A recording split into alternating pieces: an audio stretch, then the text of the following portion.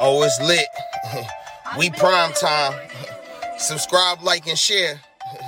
Give us your feedback. Yo, I'm Manny at the plate and Kobe off a steal. Gretzky for the goal and Brady at the wheel. I'm a game changer, the Osaka of the tennis, and breaking scoreboards. Simone of the Olympics, defense and big business. The Mayweather who way better. From the greatness of Jim Brown, I've been down. Talking sports before I was off the porch. Screaming Bo knows while Jordan was playing horse. Late 80s getting torched by the drive and the shot. 2016 got a ring off the three in the block. They eased to forgot the cardiac kids. Price and Doherty, Bell in the Indian years. This who it is. Your host D-Train, yo, that's a name banger. Come in the streets and talk sports with the game changer. Yo, your host D-Train, that's a name banger. Come in the streets and talk sports with the game changer.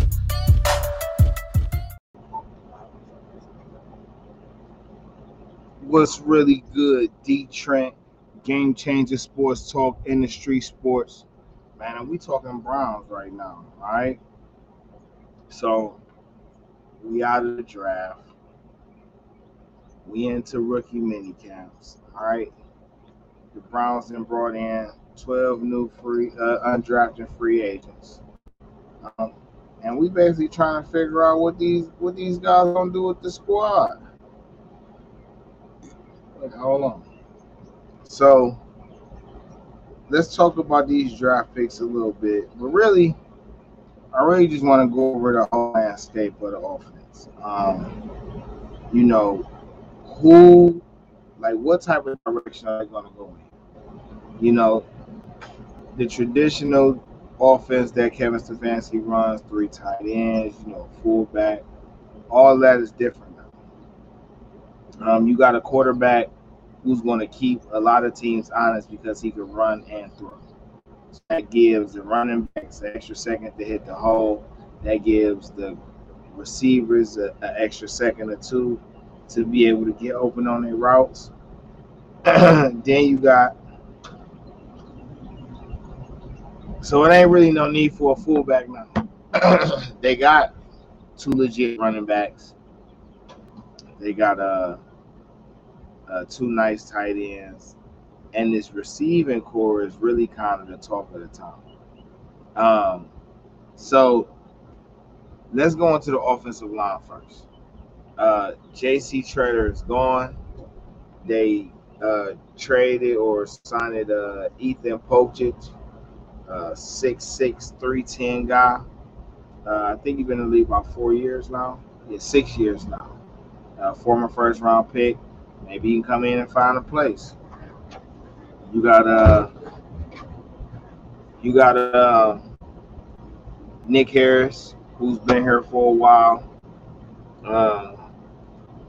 He going on his 3rd year now, and he sat behind Treader. Now, don't get me wrong. Nick Harris been holding his own, and he been getting better.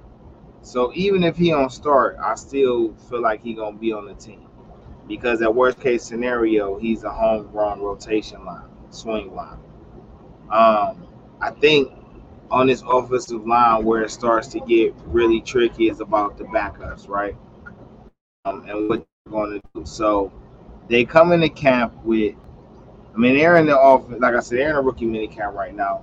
They're going to come into, right now they got 1, 2, 3, 4, 5, 6, 7, 8 offensive guards in camp. We pretty much know they're not going to keep 8 guards. But Dawson Deaton, the guy they drafted at the end, I think he's going to stay. From everything that I've seen over the last few years, the Browns tend to keep their draft picks and grow them on their own and let them become better, which is what good teams do. It doesn't matter what round you're drafted in. If you're drafted, you were picked for a specific reason. So unless you come into camp looking so crazy or just not looking like you wanted or not getting better or not learning, it's a good chance you're going to make this team. So Dawson Deaton, I think, has a spot. It has a spot to lose. Michael Dunn and Drew Forbes have been here for the last few years. Drew Forbes, a guy we drafted. Michael Dunn, a guy we got. So I think Michael Dunn is the guy that's out of here. He may even become trade bait. They brought in another guy for Holt. I don't know how to say his first name. Halty, Jolte for Holt. Another camp body guy who's gonna push some guys. Maybe maybe I think he's in for Blake Hance because I think they like Blake Hance, and Blake Hance is very versatile. He could play every position on the line for the most part, at least on the left side. So you got Joe Bitonio, you got Wyatt Teller. I think Dawson stays, Dawson Deaton, and then I think it's just in between, the other four for 2 roster spots. I'll say Forbes and Hance if I'm just going at it, but I haven't seen David Moore, who's a rookie guy they brought in, and what he can do. Maybe he beats out all those guys.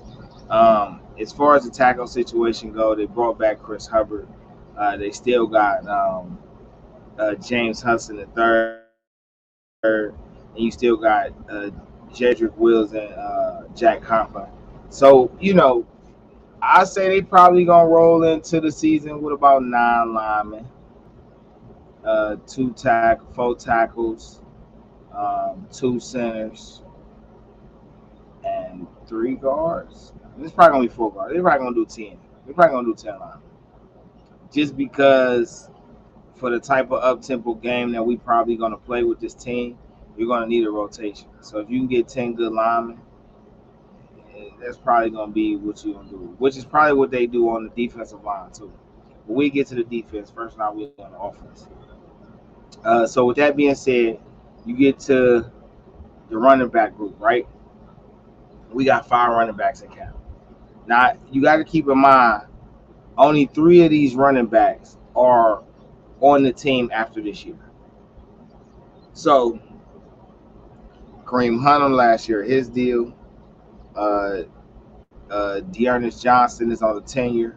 Jerome Forbes is a late round pick. He's going to be here for a minute, and so is Demetric Felton. Now, in my opinion, because Kareem Hunt and Dearness Johnson really are starting running back somewhere else, I'm definitely under the conclusion that this is their last year on the team. Now, if somebody offers a nice pick for Johnson, he's probably going to be the one to go first. Lord forbid, that we get an injury to one of these guys, and then we gonna need all 4. You know what I'm saying?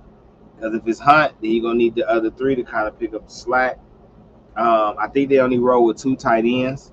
I think they have a tight end on the practice squad, which comes to the guy Marcus Santos Silva, who was a basketball player turn into a tight end. Now, we've seen this a few times in the NFL, and it always seems to bode well. So if the Browns want to do this, kudos to them. The receiving room, because the quarterback room is what it is, right?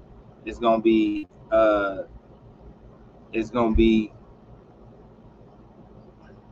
Deshaun Watson. He's gonna be backed up by Jacoby Brissett, who's backed up by Joshua Dobbs. Baker Mayfield at some point will not be on the team.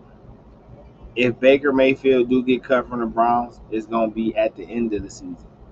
Like week 13, 14, where he can get a chance to get ready to go. We got him. If somebody want to pick him up, they're going to pick him up late season. And why would the Browns do that? Because it serves them. It doesn't serve them in their best interest to hold him. So basically, I'm saying after the trade deadline, probably not immediately, probably like 4 or 5 weeks. So yeah, trade deadline is like about week 9, week 8, week 9. Probably if we don't trade Baker, which I guess it's 50-50 at this point. But if we don't trade Baker, he'll probably get cut to like week 13, week 14, in my opinion. But then you get down to this receiving room. Now, this receiving room is where the talk is at. Because you brought in Amari Cooper. He is the number one. You got Donovan Peoples-Jones, who make flashes as a number two, or at least a serviceable receiver. Anthony Schwartz is a speedster guy who you want to see if he could become a nice receiver. You drafted David Bell and Michael Woods. Then you got Isaiah Weston. Now, in my all of those guys make the roster. So let's just look at this, right? If they go 10 offensive linemen, 5 running backs, that's 15. 3 quarterbacks, that's 18. 2 tight ends, that's 20. So you can go 5 receivers. So what's that? Cooper, Schwartz, Bell, Donovan Peoples-Jones, Jakeem Grant. Do you sacrifice a lineman for a receiver? And then you keep Bell. Did I say Bell? Let me see. Cooper, Jones, Schwartz, Grant, Bell, Woods, Weston. Oh. So that's really interesting. And you know what? It's going to be the best man wins, to be honest. Because I think Peoples-Jones and Isaiah Weston are the position battle. And then Anthony Schwartz and David Bell is the position. Now, the position battle could be David Bell and Donovan Peoples-Jones for the number 2. Anthony Schwartz and Isaiah Weston for the number 3. And then Woods is on. Now, Jakeem Grant is the returner. So I just feel like he solidified on the team. But it's going to be about who plays the best. And with a quarterback like Deshaun Watson, a guy who, you know, can read the field, can throw you open, throw in anticipation, throw it to you on a bullet, you know what I'm saying, manipulate the defense to help get you a little more space. It's going to be about the guy with the best IQ and the best hands. You know, your athletic skill set going to speak for itself. But whoever got the best hands and the most athleticism, whoever making impactful plays and is consistent, those old guys going to be on the roster. So I do think they're going to go 25 and 25 like they did last year. You know, it's going to be interesting to see. But I want to see how these rookies perform in this rookie minicamp. So I am D. Trent. This is Game Changer Sports Talk, Industry Sports. Just talking to you a little bit about the Browns offense post-draft. Like, subscribe, share, follow. We on all social media platforms, Facebook, Instagram, Twitter. You can also subscribe to our channels on Twitch and YouTube. You know what I'm saying? And just be looking out, man. Look out for us on Spotify, Anchor too, man. So I'm gonna catch y'all later, man. D. Trent, Game Changer Sports Talk, Industry Sports.